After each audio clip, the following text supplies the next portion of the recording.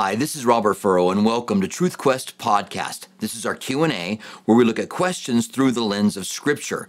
This is a supplement to the teaching of Calvary Tucson.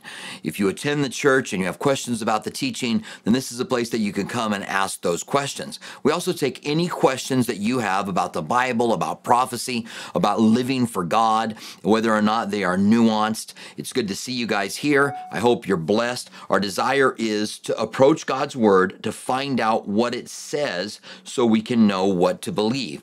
We want to rightly divide the word of truth. God's Spirit, Jesus said, would lead us into all truth. So we want to search His Word. The Spirit inspired it to be able to find it. Our first question comes from a comment that was left behind on our YouTube channel. Someone was asking about a friend of his who was attending a church where they were practicing slaying in the Spirit or being slain in the Spirit. It was a girl, and she had grown closer to Christ since she was attending the church, and he wondered whether or not the practice was biblical at all and whether or not he should say anything because she seems to be growing at the church. Let me start off by saying that there's no place in the Bible that we see the practice of being slain in the Spirit. When someone is trying to defend it, they will go to passages where people fall down on the ground before angels or before God and tremble when they're having some kind of an experience. And so they'll go to there. But nothing is like what they practice as slaying in the Spirit. When I was a teenager, I went to Pentecostal churches and I went to charismatic churches, and I experienced personally what it was that they were doing. I never was knocked down by the Spirit of God, but I wanted everything God wanted for me. And so I would go up and they would pray for you, and they would lay their hand on you. They'd have you raise your hands in the air. They'd have a catcher behind you. They'd kind of give you a little nudge backwards. And I would go down, but I never went down because I was knocked down. I went down not because I was faking it either. Someone said, "You're faking it?" No, I wasn't faking it. I went down because I wanted everything God wanted for me, and I didn't want to resist what God had for me. But never did I have any experience. Now, I'd stay down on the ground for a little while, and so I felt it was, sufficient time, and then I would get back up again. Later on, I compared notes with a friend of mine at the Foursquare church that I attended, and he said that he had been knocked down by God legitimately. He had told me he never would go down unless it was legitimately by God. I can't speak to those experiences, but what I do know is that these are not biblical. There's nothing in the Bible that shows people coming up to be prayed for, somebody touching them and praying for them and having them fall down on the ground or go into convulsions. And these slaying in the Spirit incidences sometimes can get really weird. They can start to shake, they can start to laugh, they can just have different things that are taking place. And the Bible says that the spirit of the prophet is controlled by the prophet. And a fruit of the Spirit one of the fruits of the Spirit is self-control. And so when these things get too crazy, it's obvious then that it's not God. So what would I do if I knew someone who was attending a Pentecostal church, they were practicing being slain in the Spirit, but they were growing and maturing? If the church was teaching everything else right, and they were practicing this, but had pretty good sound teaching, especially on the main issues, I would not make it an issue with that person, because I want them to like their church. I want them to go in with an expectancy of God moving, being hungry for the Word of God. I want them to be excited about it, and they're going to grow and mature, then that's great. Now, if they approach me asking me, do you think that this is a biblical thing, or do you think that this is okay? I'm probably going to have a different answer for them, because I would, as a pastor of a church, I would never allow that to be done in our church. Not knowingly. I mean, maybe somebody's done it without me knowing it, but I wouldn't allow it to be done, because it is practicing something that we don't find any direction for in the Scriptures. And that's just not a good thing when it's something like this, when it's something like, people being knocked over, when it's, there's other practices that they do that are not in the Bible at all. And once you open up that door, then you find yourself doing a lot of things. The churches find themselves doing a lot of things that they should not be doing. But as long as she is growing, excited about the church, then I would say not to discourage her along those lines. Let the Word of God grow. And you know what I found? I found that the Holy Spirit is able to talk to people about what's right and wrong and whether or not this is overboard. Pentecostal churches are so different. There are some that go way overboard, and there are some that are fairly restrained, even in slaying in the Spirit, and some that don't practice it. So I would not tear down or like I said, hurt anyone's desire for Christ by criticizing their church on something that is a non-essential. There are some that might feel differently, but for me, I think the growth in Christ is extremely important. So it's good to see you guys. Good to have you here. I'm hoping that Rakaya is here again today. I wanted to talk a little bit about a question that she had last week. I'll take a look here. If I see her pop on, we can talk about it. We might talk about it anyway. If you're joining us for the very, very first time, good to have you here. You can ask a question. All you got to do is put the word question in front of it and then write out your question. Reread it a couple of times, make sure that it makes sense. Oftentimes they get submitted. I'm trying to figure them out because the sentence structure is just not good. I think sometimes we just are in a hurry to get things out. Reread it a couple of times, make any corrections that you want to make, and then we'll go ahead and answer your questions. So we have a question from Rod that has to do with the age of Adam when he sinned. So how old was Adam when he sinned? I don't know, 2 months maybe? How old was he on the day he was created? He was not even a day old yet until a day later. Then he was a day old. How old was he when he was created? 25, 28, 30, 35? Was he created with a beard? Did he have to grow a beard? Did he have to grow hair? You know, it's like, what did he look like when he was created? So there's a lot of things that we just don't know. And one of them would be how old he was when he sinned, because we don't know.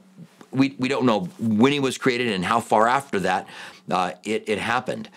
They could have been in the garden for a while. It seems like they weren't, just by the feel of the account, but there's nothing in there that gives us any idea of what's there. All right, Rod, so thank you very much for your question. Again, good to see you guys here. We have a question from Jari. Jari says, good to see you, Jari. Jari says, do we get to choose consequences to our actions like David did in 2 Samuel 2:13?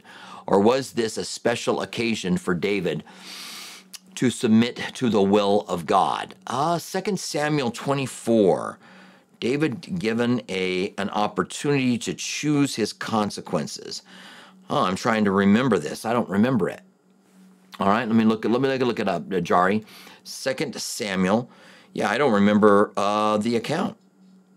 2 Samuel 24. It's not when he gave a census, was it? I don't think so. Maybe. 2 Samuel 24:13. Well, let me just get there and I'll find out. The judgment on David's sin. Yeah, it was when he numbered Israel. So let's go ahead and read this. So I did not remember that he was given an opportunity for what I kind of do now. I'm kind of getting it now. So it says, and David's heart condemned him after he had numbered the people. So David, and this would be just, David was reflecting pride in how big his kingdom was. And now he feels condemned about it. David said to the Lord, I have sinned greatly in what I have done, but now I pray, O Lord, and I think that there was a bunch of people who died, right? But take away the iniquity of your servant, for I have done very foolishly. Let's just pause there and take a look at that. O Lord, take away the iniquity of your servant, for I have done very foolishly. I think all of us know what it's like to have done something and then want God to forgive us. And really just say, Lord, forgive me. And what a heart we see of David here, just wanting this sin to be taken away. Now, when David arose in the morning, the word of the Lord of the prophet came prophet of Gad, David's seer, saying, "Go tell David, thus says the Lord, I offer you three things. Choose one of them for yourself, that I may do this to you." So Gad came to David and told him, and he said to him, "Shall 7 years of famine come on you in your land? Or shall you flee 3 months before your enemies while they pursue you? Or shall there be 3 days plagues in your land? Now consider and see what I should turn back to him who sent me." I don't remember the outcome of this. It's pretty dramatic, isn't it? 3 days of plagues. How many people would die with 3 days of plagues? 3 days of the enemy, of war, or 3 months of war, or 7 years of famine. Wow. Would you want it to be over quickly? Would you want it to take a long time? I might just throw it back to God, right? Just say, "Lord, you choose. I'm sorry for what I've done. You choose." And David said to Gad, I'm in great distress. Please let us fall into the hand of the Lord, for his mercies are great. Do not let me fall into the hand of man. So the Lord sent a plague upon Israel from the morning till the appointed time, from Dan to Beersheba. 70,000 men of the people died. And when the angel stretched out his hand over Jerusalem to destroy it, the Lord relented from the destruction and said to the angel who was destroying the people, "It is enough. Now restrain your hand." And the angel of the Lord was by the threshing floor of Araunah the Jebusite. All right, what a sobering account, to be sure. And so now to your question, Jari. I don't see that happening today. So God's working in their day. They don't even have the complete Old Testament, right? And they have prophets that come to them and speak to them. You and I have the complete Word of God, and we can now judge prophets. The way that a prophet was judged in their day was whether or not they told the truth. And if they told the truth, then they're fine. But if they didn't, then they were to be killed. And so it was a very serious thing to take up that role as a prophet back in their day. I would say, no, we're not going to get these kind of choices. That's just what I think. These kind of things are hard because, again, it's hypothetical. What can happen, what can't happen. I think the days are different, and we're not going to have them. And I think David had this example here for the reasons that God was working with him. All right. So Donald Duck Friend says, question: when you read and don't understand it, is it because our spirit is not there yet? Is it because our spirit is not there yet? So I take it when we read the Bible, we're reading the Bible and we don't understand it. Is it that our spirit is not there yet? It may be a maturity issue. It may be a familiarity issue. It may be learning how passages work in the Bible and the way God speaks to things. Remember, these things were written between 2,400 years ago and 1,500 years and 2,000 years ago. And let me think, longer than that. Between 3,400 years ago and 2,000 years ago, the things of the Bible were written. And so they're written in different cultures at different times and in different ways by different men. It's amazing that it could be handed down to us and make so much sense, and that we have other evidence, especially for the older things like under Hezekiah, the battle with Moab of Sennacherib, that we have other archaeological discoveries that talk about the exact same account. So we know that they weren't made up during the time of the Babylonian Empire. I would just say, Donald Duck Friend, just take your time, read through. When you don't understand something, stop and pause and consider what other scriptures might say. Maybe take time to look it up.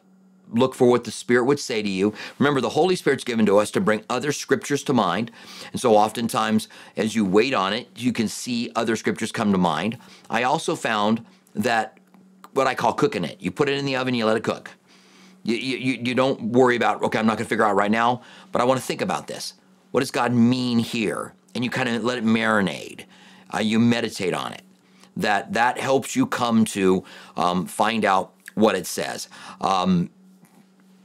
I don't think that there's any special key in understanding what the scriptures say. The Holy Spirit will open it up to you, and it may take a matter of use of really coming to a point where you're understanding what it says. And then, of course, growth. Pretty soon you learn, well, the Bible says this over here, so this can't be this over here. And that's why sometimes having someone who's more mature to be able to talk to about whatever the event is or whatever you're reading that you're wondering about. All right, so thank you very much, Donald, friend. I appreciate it. Empress Kimberly, good to see you. 2 Corinthians 6:14. Can this verse be applied to relationship outside of marriage for ex-roommates, friends, families that aren't saved? Okay, well, let's find out. I like to play a little game to see if I can figure out, if I remember what 2 Corinthians 6:14 says. I don't think I do. 2 Corinthians 6. All right, let's go. Let's go there. 2 Corinthians 6:14. Okay, don't be unequally yoked. Should have known it. All right, let me go ahead and put it up on the screen for you, then we'll come back to your question. So 2 Corinthians 6:14 says, do not be unequally yoked together with unbelievers, for what fellowship is righteousness with lawlessness, and what communion has light with darkness? And what accord is Christ with Belial? And what part has a believer with an unbeliever? And what agreement has the temple of God with idols? For you are the temple of the living God. God, as God has said, I will dwell in them and walk among them. I will be their God, and they will be my people. Therefore, come out from among them and be ye separate, and do not touch what is unclean, and I will receive you. Let's see, and I will receive you. I will be a father to you, and you will be sons and daughters, says the Lord. So it's a serious section of Scripture that's talking about not being unequally yoked, and being unequally yoked would be two animals that are pulling a plow or a cart. You put a yoke on animals so you can attach something to them for them to pull. And so if you have two oxen, and one's really weak and one's really strong, then the strong one's going to pull along the other one, and they're going to end up going in a giant circle. It's going to be hard to get them going really straight. And so you want an equally yoked set of whatever it is that you're having to pull. You want two animals that are about the same size, that are about the same strength, to be able to pull something along. And it's a principle that was well known. And so God used that to say that as believers, we should not be unequally yoked with non-believers. So your question is, can this verse apply to relationships outside of marriage for roommates, friends, family that aren't saved? And I will say to you, absolutely, Kimberly, absolutely. So I think for the person you're dating, right? I mean, how often do we see someone missionary dating someone who doesn't love the Lord as much as they do? You got someone who's kind of a little bit leans towards being carnal, and another one that leans towards being spiritual, but they like each other, attracted to each other, and so they put that aside, and that's always a mistake. And how about relationships in business? Two business partners that are going to go together, or you're going to start a business together, and there's a non-believer and a believer who's going to do that. Sooner or later, there's going to be,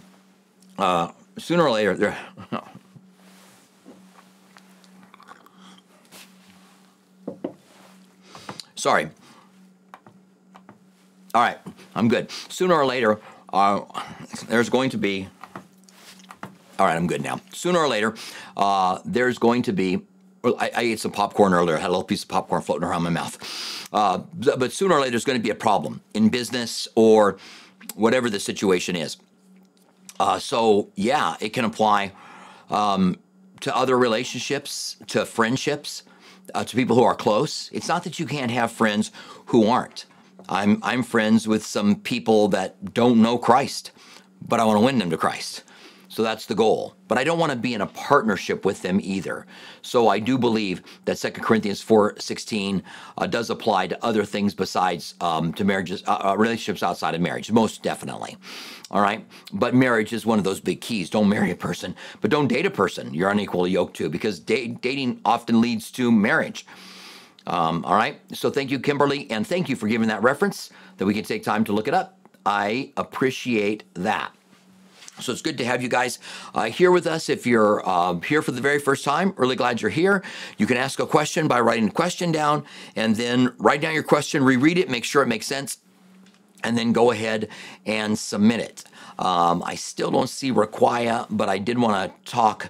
I'm going to give her some more time to get on here, and then I want to address a question that she asked last week. So we have a question from Fact Check These Hands.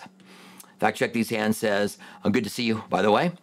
My friend, a female Christian, is hyper-focused in finding a fling to have casual sex with. She's not very attractive and is desperate for male attention. How do I tactfully address this? All right, Fact Check These Hands. Thank you. Let's take a moment to think about that. All right, so I'm going to take it that she's not a Christian, right? Hopefully. This would really be sad if she was. So my friend, a non-Christian female, is hyper-focused on having a fling to have casual sex with. She's not very attractive, is desperate for male attention. How do I tactfully address this? I would say, wow. I'm just trying to put myself in the situation of what I would do if I have a friend who is a girl who just seems to be obsessed with getting into a relationship to be able to have sex. I'm just having a hard time putting myself there to be able to figure out how I would handle it, or what some wisdom would be in taking care of this. I would say, you said a female Christian. Yeah, my friend, a female Christian, so she is a Christian. Yeah. How do you tactfully address this? I don't know if there's a tactful way to do it. You want to, she's a Christian, she's pursuing sin, and so you want to lovingly, gently, well, what does it say in Galatians chapter 6, that if anyone is sin, those of you who are spiritual, go to such a one and restore them in a spirit of gentleness. So that's where it applies. Sorry, I was reading this as just a female, not a female Christian. So you answered my question right there, Fact Check These Hands. But yes, you who are spiritual, go to such a one and restore them in a spirit of gentleness. So I would think you have a responsibility with a friend who's trying to find a fling to have casual sex with, and go to them. And we just read the passage where it says, don't be unequally yoked, and come out from among them and be separate. And that's why God doesn't want us unequally yoked. You can't get any more unequally yoked with than this. That's not her answer to being fulfilled. And never should it be just looking for a guy. So that's my answer. Galatians chapter 6, if anyone is in a sin, those who are spiritual, go to such one. She's definitely in a sin and needs to have that taken care of, all right? So I'll pray for you, Fact Check These Hands. May the Lord bless you. May you have an open door. May they be receptive to hearing from you, and may it be incredibly effective. And we ask this in the name of Jesus. Amen. All right. Thank you, Fact Check These Hands. I appreciate that. May the Lord bless you as you go to take care of that. And it's difficult, but I think it's something that we want to see taken care of. So we have a question here. Question, William Branham, along with a few others, self-proclaimed themselves as the Elijah promised in Malachi 4, 5, and 6. Is this a Jewish or Gentile prophecy, or did John fulfill it? Okay, well, thank you for your question. WMB 1975 iffy. So, all right, well, but thank you for your question. Yeah, William Branham, it was all the way back in the early 1900s in the Azusa Street Revival, there were people who claimed that they were Elijah. So, because Elijah is coming before the great and terrible day of the Lord, then there were people who identify themselves as them. The fact that William Branham claimed to be a prophet, and a lot of people still follow him. He did some stuff here in Tucson, so we run into Brahmanites every so often, and I've had them, try to sell me on the serpent seed doctrine, and unfortunately, I'd gone on a fishing trip with a guy from the church, and we're out there fishing, and all of a sudden he says, "What do you think about?" And he gives me the serpent seed doctrine, and I'm just like, "Oh no!" I said, "Are you a Brahmanite?" And he goes, "Well, I think William Branham had a lot of good things to say," so he wouldn't say that he was, but it wasn't as fun of a trip after that as I'd hoped that it would be. William Branham was found to be a false prophet simply by the fact that he claimed and declared people to be healed, and they weren't. They weren't healed, so that makes him a false prophet. And he claimed that he had the power to heal and prophecy, that he was Elijah. So, yes, Elijah is still coming. So Jesus said, if you can handle it, John was Elijah. In a way, he came before as the forerunner. There's a passage in the Old Testament that talks specifically about John the Baptist coming to make the way straight for the Messiah. John the Baptist fulfilled that. But in a way, he was like Elijah because he came before Christ and prepared the people to find them. And so Elijah's going to come, probably one of the two witnesses in the book of Revelation, before the great and terrible day of the Lord and get people ready for when God's going to come back. And Elijah was a type of that. All of these guys that have said, I don't know who's saying they're Elijah today, but all of these guys who said back in the Azusa Street revival, this was the very early part of the Pentecostal movement. There are a few things that happened there. Number one, a lot of people were saying they were Elijah. Number two, they thought speaking in tongues was a literal language. Some of them actually went to other countries because they believed that they could speak the language, only to find out that they couldn't speak the language when they were speaking in tongues. A lot of other things happened. Amy Simple McPherson came along a few years later. Thank you for the question. But yes, he is still coming, and probably one of the two witnesses out of the book of Revelation. And just think of the delusions of grandeur for you to say, I'm Elijah. I'm here before the great and terrible day of the Lord, when you're not. And it becomes obvious that you're not. And William Branham denied the Trinity. There's all kinds of other things that he did. He made certain prophecies. He made a prophecy about a woman being president.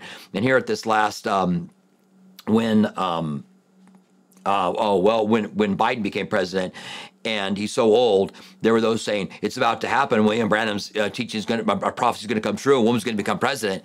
Well, someday, given enough time, a woman is going to be president. It's going to happen. So William Branham his prophecy will be true, not because he had any insight, but because sooner or later, a woman is going to become president. I realize he made that prediction in the 60s or the 50s. I don't remember if it was the 50s or 60s that he made that prediction. He died in the 60s, I think, in an auto accident. All right. Fact check these hands. Yes, I got that. And I'm sorry about that. So she's a Christian. And as I said, if anyone is in a sin, those of you who are spiritual, go to such a one and restore in a spirit of gentleness. And that's what you got to do. Go in a spirit of gentleness. It's hard to do, but you go in a spirit of gentleness. And I think that God will, obviously he's going to honor you when you're going by his word. And whatever the outcome is, you're going and sharing with her whatever it is that God lays on your heart with that spirit of gentleness. But you're looking to restore her. That's the question. That's what you want to do. All right. Thanks. Fact check these hands. I appreciate that. We have a question from Rod again. When you are experiencing difficult decisions, praying, asking, how do you know what way to go? Thank you. And I think that's a fantastic question. It's such a good question because we all do it. We've got a decision to make in front of us. A job opening in another city. Do I take that job opening and do I uproot my family and take them there? Is this what God has for me? Maybe it's not that heavy, but decisions that you just don't know, and you can't find any direction from the Word of God as far as, because it's not anything moral. So, should I take the job or not? Should I move to that town or not? Should I marry this person or not? All of these are difficult decisions. So how do you approach them? First of all, I say that you do it prayerfully, that you seek God about the decision. Give God a chance to speak to you. Jesus said, ask. The Bible says, do all things through prayer, and to pray unceasingly. And so, very biblical to prayerfully make a decision. Now, you might not hear God say, stay here or move there, or, ask her to marry. You might not hear God say that. So you've got to make a prayerful decision. And if got to make a decision like that, I make a prayerful decision. And if I make the wrong decision, believe God's big enough to come in and redirect me if he needs to. I'm still making a decision. I'm trying to do it as biblical as I can. I'm trying to find out, is there anything that the Bible can give me direction on? Am I doing what Proverbs says when it says, trust in the Lord with all your heart. Lean not on your own understanding. In all of your ways acknowledge him, and he will direct your path. So I want God to lead me. And so I want to make sure I'm acknowledging him and I'm doing those things that the Bible says to be able to go down that path. All right, so thank you, Rod. I appreciate that. Good to see you. We have a question from Kimberly, which is the follow-up. Kimberly says, so it would be all right to choose and not to let non-Christian family members move into your home because you just don't want the world living with you, even an adult child. Okay, so would it be all right to choose to not let a non-family member move into your home because you just don't want the world living with you, even an adult child? So you got a family member of someone else that's an adult child that wants to move in. They're not a Christian. You're a Christian. You're wondering if it's okay. It's something, Kimberly, that I think that you want to really pray about. You want to know, is this an opportunity to be able to minister to someone? What kind of rules would be established if they were able to move in? I don't know that you can put this underneath it and say yes or no based on that. The Bible says I'm not feeling good, so I'm not going to let you move in. I don't know if you can do that.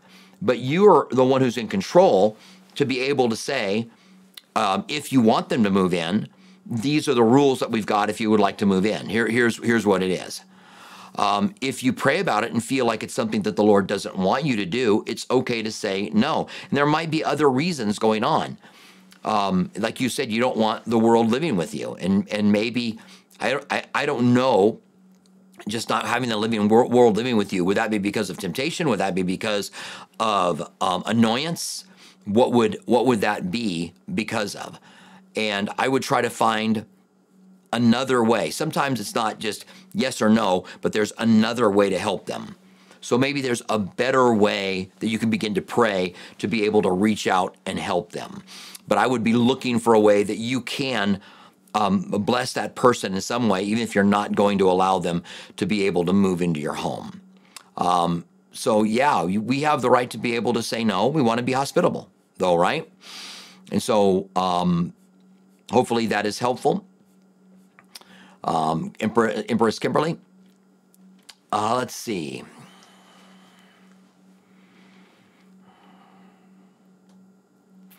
Okay. So we had a question from Manny Cruz. Was that right?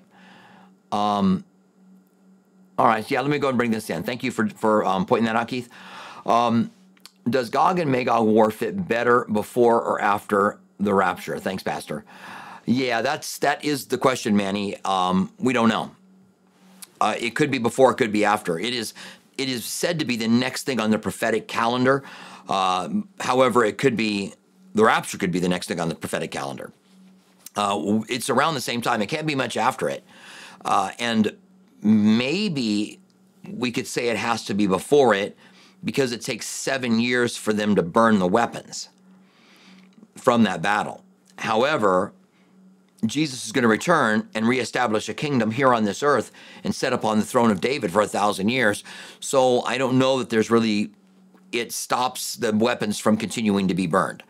I just think we don't know. We know it's in the last days because it says that. It says in the latter times, Gog and Magog, and gives all the lands are going to come against him. But then it says in the latter days, God's going to bring Gog down. So it's the very latter days, not just the latter times. In the latter times, we see the coalition, it says. But then in the latter days, God brings him down to judgment. Does this take place right after the tribulation period? Is it part of the wars? Is the four horsemen come out? One of them is war. Is it part of that in the very beginning of the tribulation period? Is it something else? We're not sure. And remember, there's another Gog and Magog war that happens. Thanks for putting a question in front of that, Manny. There's another Gog and Magog war that happens. It's a regional thing. At the end of the tribulation period, there still seems to be some rebellion in those areas, even though God has been ruling and reigning from Jerusalem. And there's another battle that takes place then. And we'll get there in the book of Revelation. We're covering Revelation right now on Wednesday nights, and we'll get to that and talk about it when we get there. All right?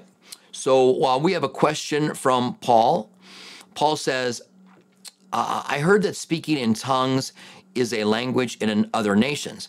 But after listening to you, is it true that speaking in tongues is not a language anywhere here on earth? All right, so let's just talk about what happened for a moment, Paul, all right? So in Acts chapter 2, the church is waiting for the empowering of the Holy Spirit, which Jesus said would happen in Acts 1:8. Tarry here in Jerusalem, and you shall receive power when the Holy Spirit comes upon you, to be my witnesses in Jerusalem, Judea, Samaria, and the uttermost parts of the earth. And so they're waiting. And then the Holy Spirit comes upon them, and they all begin to speak in tongues. And there are people there from all around the world for the Pentecost, for the Feast of Pentecost.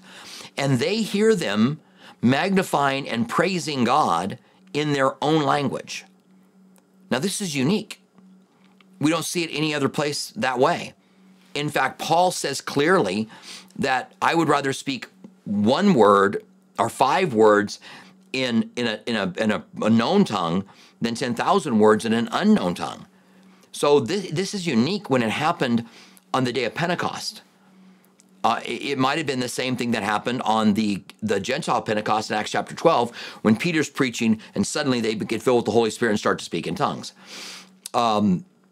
There's a difference between that and what seems to be taught in 1 Corinthians chapter 14, where they're speaking in an unknown language. So it seems like God did something special on that day. And then after that, they didn't know what tongues were. But the Bible says that we are edified when we speak in tongues. And this is 1 Corinthians chapter 14, because our spirit speaks mysteries unto God. And let me just go there. I want to show you this. All right. So let me put this up on the screen for you. It says, this is 1 Corinthians 14, pursue love, desire spiritual gifts, but especially that you should prophesy. For he who speaks in a tongue does not speak to men, but to God. So it's not a known language. For no one understands him. See, there it is. However, the Spirit speaks mysteries, but he who prophesies edifies and exhorts and comforts all men. He who speaks in a tongue edifies himself, but he who prophesies edifies the church. So there is a self-edification that happens with tongues as you are magnifying and praising God. Here we know it's not, when someone speaks in tongues, they're not speaking to other men, because it says, pursue love, desire spiritual gifts, especially to prophesy. First, he who speaks in a tongue does not speak to men, but to God. So when someone speaks in tongues, they're talking to God. When you have someone who gives the interpretation of the tongue, and they says, thus says the Lord, you are a church that I'm going to use in a mighty way, that can't be tongues. Because the person then speaking in tongues would be talking to the church from God. That's prophecy. That's not speaking in tongues. Speaking in tongues would be magnifying God. And I've rarely heard it. I have heard it, but rarely interpreted properly. Every other time it's interpreted, it'll tell you that something's happening here that is in the flesh, because they might be prophesying, but they are not giving the interpretation of the tongue. All right? So, asking, let's see. Yeah, I heard speaking in tongues as a language of the nations. So now, this is what they didn't understand in the Azusa Street Revival. They have all these things going on and they're speaking in tongues. They think they're speaking Chinese. And you would think that they would test it before they actually go to China, but they didn't. There are people who went to China and found out that they were not speaking Chinese because they got there and nobody could understand what they were saying. Looked at them like they were going out of their mind, because that's not why God gave us tongues. Some believe it's a heavenly language, but it's not the same that happened in Acts chapter 2, because each one heard them speaking in their own language, and that had changed. So fact check these hands. Still talking about the woman that he wants to know if he should talk to her about her sin. Let's just go ahead and bring it in here. Fact check these hands. Let's see. Maybe I don't want that up there. Huh? Okay. Let's just see. I thought so too at first, but after many conversations, she seems to be truly born again. She's 38 and maybe going through midlife crisis. I don't know. I don't know how to address this. Yeah, you need the guidance of the Holy Spirit. You need an open door. And maybe it's best just to say, you know, hey, I need to talk to you. So this is going to be a bit serious, and talk about being set aside for Christ, and those who practice sexual immorality do not inherit the kingdom of heaven. So that's not saying that a Christian isn't going to commit some sexually immoral sin, but it means he's not practicing it. And looking for someone to have a fling with seems to be practicing it. If she loves him, then she's going to want to do what he says. And that's kind of where, you know, I mean, I'm looking for you to be led, but that's a good way to address it. You could be talking about, look, if you really do love him, then you're going to want to do the things that he said. And I know that God will lead you, guide you. He's giving you the Holy Spirit, fact check these hands, to be able to address this. And if indeed you fit that spiritual bill of Galatians chapter 6, those of you who are spiritual, go to such a one in a spirit of meekness and gentleness, lest you yourself be tempted. Go not in arrogance or prideful, or I'm here to straighten you out, but go humbly and plead with them that they would put this sin away from them, because that's what it is. Okay? So thank you very much. I appreciate just kind of continuing on. So Paul says, Paul McGuire says, question, I have heard speaking in tongues. Oh, I already did that one. I just did that one. I went backwards to get the other one. All right. So Cat Lou says, Pastor, can you explain the 144,000 witnesses? Will they be free to go anywhere or regulated to Patmos? I don't know why. Yeah, I don't know why the 144,000 wouldn't be on Patmos, just because John's on Patmos and is writing this letter from Patmos. No, I don't think the 144,000 are regulated at all. He's seeing a vision of what's going to happen in the future, the tribulation period. And the 144,000 are Jews who are sealed. God protects them, because according to Jeremiah 37, the day of the Lord is a day of distress. It is a time of Jacob's trouble. It's a time, but he'll be saved out of it. It's a time of trouble for Israel, because God's working with the nation of Israel to bring them back to himself. And so God, in the beginning of the tribulation period, seals 144,000 with his seal on their forehead. And I think these are 144,000 evangelists that go out and preach the gospel. And one of the reasons that the next number, so that's the beginning of Revelation 7, the next number are those slain for their faith that have been called out, that have been killed out of the Great Tribulation.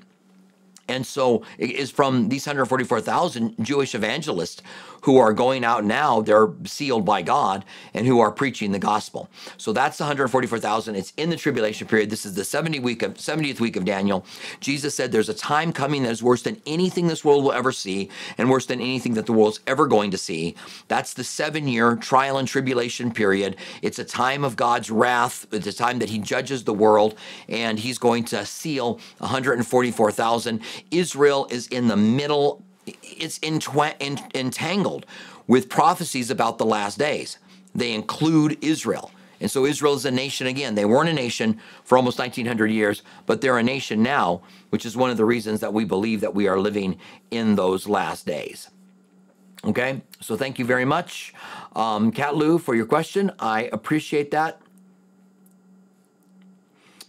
So, yeah, I still do not have it. I accept that God may have said no. Yeah, there's a Cat Lou's just talking about maybe not praying for the gift of tongues but not receiving it. So the Bible says at the end of 1 Corinthians chapter 12, do all have gifts of miracles? Do all do healing? Do all have gifts of healings? Do all do miracles? Do all speak in tongues? And the answer to all these things is no. Not everybody does. And there are churches that will say that you're not saved unless you do speak in tongues. And that's just unbiblical. It's not true. That's like adding a works to salvation. It's like adding baptisms to salvation or any other work to say that you are genuinely saved. All right. So thank you, Rod. I appreciate you. And let's see. We have a question from L. Donald. L. Donald says, how do you know if God wants me to continue having kids or get my tubes tied? I want to, but then again, I don't want to bring more kids to suffer. Not sure what to do here. All right. Thank you, L. Donald. Let's think about this a little bit. Is life a gift or is life suffering? A lot going on in the world today, right? People make good and bad decisions. There's suffering in the world. And a child might be brought into the world that is just going to suffer.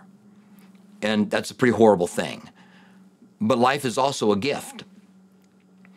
And are you glad you're alive? I'm glad I'm alive. Doesn't mean I haven't had my share of difficulties and suffering, because I have. But my life has been a gift from God. And then he's granted me to believe and have eternal life. And that's awesome. So, yeah, I don't know about not having kids because you don't want them to suffer. I think that might be, I don't know if that's a good reason to not have kids. Yeah, I don't know that would be a reason to have your tubes tied. I would have a problem. I'd have a problem with just that thinking. It's another thing. You have a decision to make, and this is one of those areas where some Christian thinks it's sin, and some Christians think it's okay. Some Christians think that when God said, "Be fruitful and multiply," it was to everybody, and if anybody ties their tubes or uses birth control, that they are in sin because of that. I'm not saying that. If you were medically not able to have kids, if you were older and now the pregnancy would be problematic, then getting your tubes tied would not be a problem. If you're older and you say, I've got whatever, 3 kids, I don't want any more, then not a problem. But just the whole idea, I don't want to bring more kids to suffer. Not sure what to do here. I don't know that life has suffering, but life is a gift. And so I don't know that reasoning, I don't like that reasoning. Sorry, El Donald, I just want to be honest with you. That you would choose to have kids because you don't want them to suffer. I know people who don't want to bring kids into the world,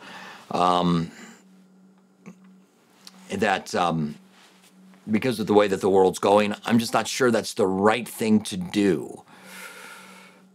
All right, you're just going to have to really pray about it. And sorry, I couldn't be more of a help. There are just certain questions.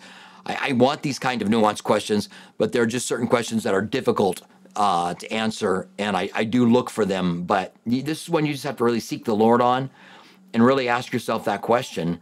Is life suffering or is life a gift? And are you glad that you're alive? Cat Lou says, Rod says, Cat Lou, 1 Corinthians 12, 29 through 30, not all speak with tongues. Yes. Thank you for that reference, Rod. I appreciate that. All right. And, okay. So, let's see. So it's bad to get my tubes tied. I've heard it's not good because You're not trusting for God's family. This is L again, L Donald. So it's bad to get my tube side. I've heard that it's not good because you're not trusting God for your family size and taking it into your own hands. Yeah, well, someone can say that, but I would say, did they use birth control all the time? Did they never use birth control? When someone judges that way, you wonder if there's a double standard that's taking place. And I'm not saying that there might not have been some out there who didn't use birth control who would say this, because there probably are, but I think they're rare. Getting your tubes tied for a medical reason, getting your tubes tied because you're older and you don't know if it would be safe to have kids, would all be okay. I don't know how old you are, L, but getting your tubes tied, let's say at 20 or 25 even, I would say is not a good thing, because you don't know how you're going to feel in 5 years. Look, I was a Christian at 25 years old. In fact, we started the church when I was 25 years old. I was a pastor. I was a youth pastor, and then we came out and started the church in Tucson when I was 25 years old. What's funny is I'm not sure that the 25-year-old Robert Furrow would have a lot of wisdom for me today. And big things change a lot in years. And it's not wise to make a decision whether you're that young. So I don't know how old you are, how many more childbearing years you have, and whether or not you're going to change your mind after you do it, because you're making a decision to have your tubes tied because you don't want suffering. And if birth control is, any other kind of birth control, is that out of the question? So that you have to have your tubes tied. Because obviously, somebody can, I don't want to get too graphic, but you can use birth control that isn't irreversible, and having your tubes tied is permanent, pretty permanent. Some might argue you can get them reversed, but not always. And you're going to go to an operation, a major operation, and then get it reversed. I just don't know how much wisdom is there. And if you don't mind sharing how old you are, it might help me to be able to give you some more direction. If you're 40 years old, one thing. If you're 25, it's another. Or 30, it's another. All right? Okay, L, thank you. I appreciate you continuing to give information. Yeah. L, I realize, and maybe somebody else didn't. No, we know that you're a woman. How old are you? Just give us that information.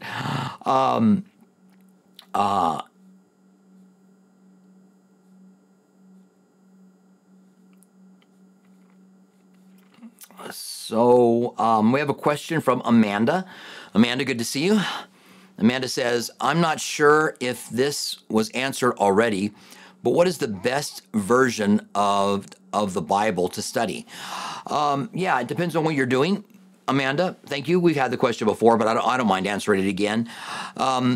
So if you're gonna hardcore study the Bible, then the NASB is known as the one that you want to get and that you want to study, because it is just a good, solid version that takes the manuscripts into account and even up to date. So it's like on my U version, I have the 2020 version of the NASB. There's earlier versions, so they'll even change it after some other manuscripts come into play, so that you really are getting the gist of all the manuscripts that have been collected, over 5,000 manuscripts of the Bible. And the more you have to compare and contrast, the better your version's going to be. So that's probably the best for that. I use the New King James because when I became a pastor at Calvary Chapel, New King James was being taught by Pastor Chuck, and everybody else used New King James. And maybe John Corson used the King James. But I've continued on. I tried to switch to the NIV and quickly learned I don't want to do that. So I've just stuck here. And it might be that throughout the rest of my career, I'll do it with this. The New King James Bible isn't a bad Bible to study with, but remember, it's from a certain set of manuscripts, and it doesn't take into account some other sets of manuscripts. And that's why there will be differences between the King James Version and other Bibles. It's not because they're evil or wicked. It's because they've taken the manuscript process a little further than what was around in 1611 with the manuscripts that the King James Bible was written from. If you want to just read the Bible, the New Living Translation is not bad to just read it, to kind of get the gist. But remember, it's paraphrased, meaning that somebody's made a decision on what's being talked about there, and they're paraphrasing what's being said. Then there's a word-for-word translation like NASB, and the New King James would be word for word, not a transliteration that's doing line by line. But again, there's a limitation on the manuscripts that are there. So the NASB, if you wanted the real best one for Bible study, is the NASB. All right? And I'll answer other questions if you have more questions about the versions of the Bible.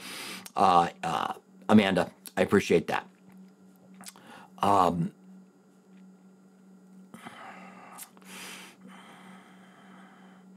Yeah, so Jari's asking another question about if the rapture is the next thing to happen.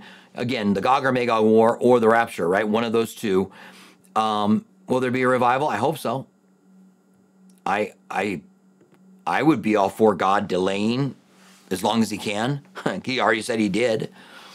He had to move the days up because no flesh should remain on the earth. But I want to see a revival. Many people come into the kingdom as possible. The Bible says God desires all to be saved and all to come to the knowledge of the truth. So God wants to give the people who are around us now these opportunities to be able to give their lives to Christ. So yes, I would say that. We have a question from GDH. Good to see you. Yeah, so this is a question that people do ask, GDH.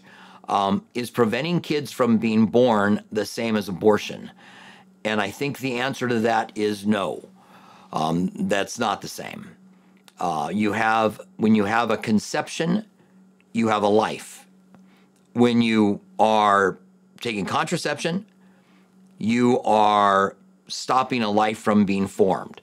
Now, there's going to be plenty of people who will say it's sin. There's plenty of people who believe that if you are taking any kind of contraception, hey, in the Catholic world, right? That's the Catholic position. You're taking any kind of contraception, then you're not trusting God and you're sinning.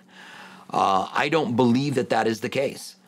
I think I think it's not the same, and I think it's okay to use birth control. All right, and I realize that there are not. And hello, Daru, good to see you. And let's see. All right, so Elle tells us a little bit more on her situation. So Elle says, I have 4 beautiful kids, thought I was done. I got pregnant without planning, had a miscarriage. It's left a hole in my heart. Yeah, it's tough, isn't it? And wanting another, but worried about the world. I'll keep praying. Yeah, I think that's the thing to do.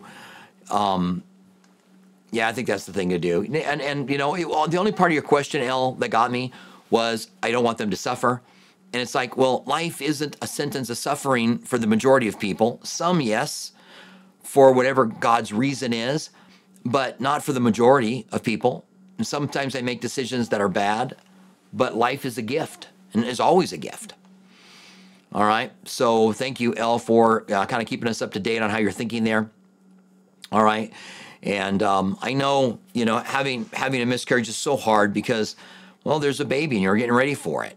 It's just a very hard thing to do. All right. So let's see if there's any more questions here. We are almost done. Let me address Rakaya's question from last week. She talked about reading a book that where someone who was Jewish reading Isaiah 53 and saying that there's a misquoting, that there were applying the word, using the word for instead of from. So when it says that he was bruised for our iniquities, it should be it was bruised from our iniquities. And that Israel is the suffering Messiah. And I talked a little bit about it. And a little bit later on, I thought, boy, I really need to talk about this, because is Israel really saying that they're the ones who are going to die to take away the sins of the world?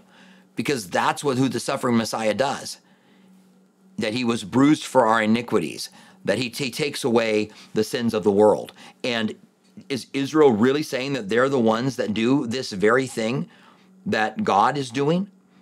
And how would they be able to fulfill all of these things that are here in the book of Isaiah.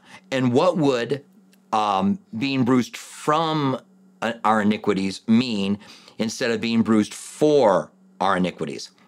I would also love to go and see what the Septuagint said, so you can start to see what people say today because of their rejection of the Messiah. You can go back to the Septuagint that was finished 200 years before the time of Christ, and you can look at what it says in Isaiah 53. So there's more research that you can do to see were people thinking that way back then, or is this just the way people are thinking today? Because this so clearly talks about Jesus, and they don't want to speak of it, or they can't accept it. So I want to just read some of this. It's, thus says the Lord, keep justice and righteousness. Oh, so I'm in Isaiah 56. Let me go to Isaiah 53. And we're wrapping it up now. This will be the last thing I respond to today. We'll look at things later. Who has believed our report? And who has the arm of the Lord been revealed? He shall grow up before him as a tender plant, talking about person, as a root of dry ground. He had no form of comeliness, and when we see him, there is no beauty that we should desire him. Are they talking about the nation of Israel? He is despised and rejected of men. Why does it say he instead of they, if this is the nation of Israel? A man of sorrow, acquainted with grief. And you could look at that and go, well, Israel certainly was a sorrow acquainted with grief. We hid, as it were, our faces from him. We despised him and did not esteem him. Surely he has borne our griefs and carried our sorrows. So has Israel borne our griefs and carried our sorrows? Yet we esteemed him stricken, smitten of God, and afflicted. But he was wounded for our transgressions. So that's where they would say from our transgressions. He was bruised from our iniquities. How does he was bruised from our iniquities? How does that carry through? Past chastisement from our peace was upon him. So, and by his stripes you are healed. So what are the stripes and how are you healed? And is Israel saying that they're going to heal all the stripes? All we like sheep have gone astray. We have turned everyone to his own way, and the Lord has laid upon him the iniquity of us all.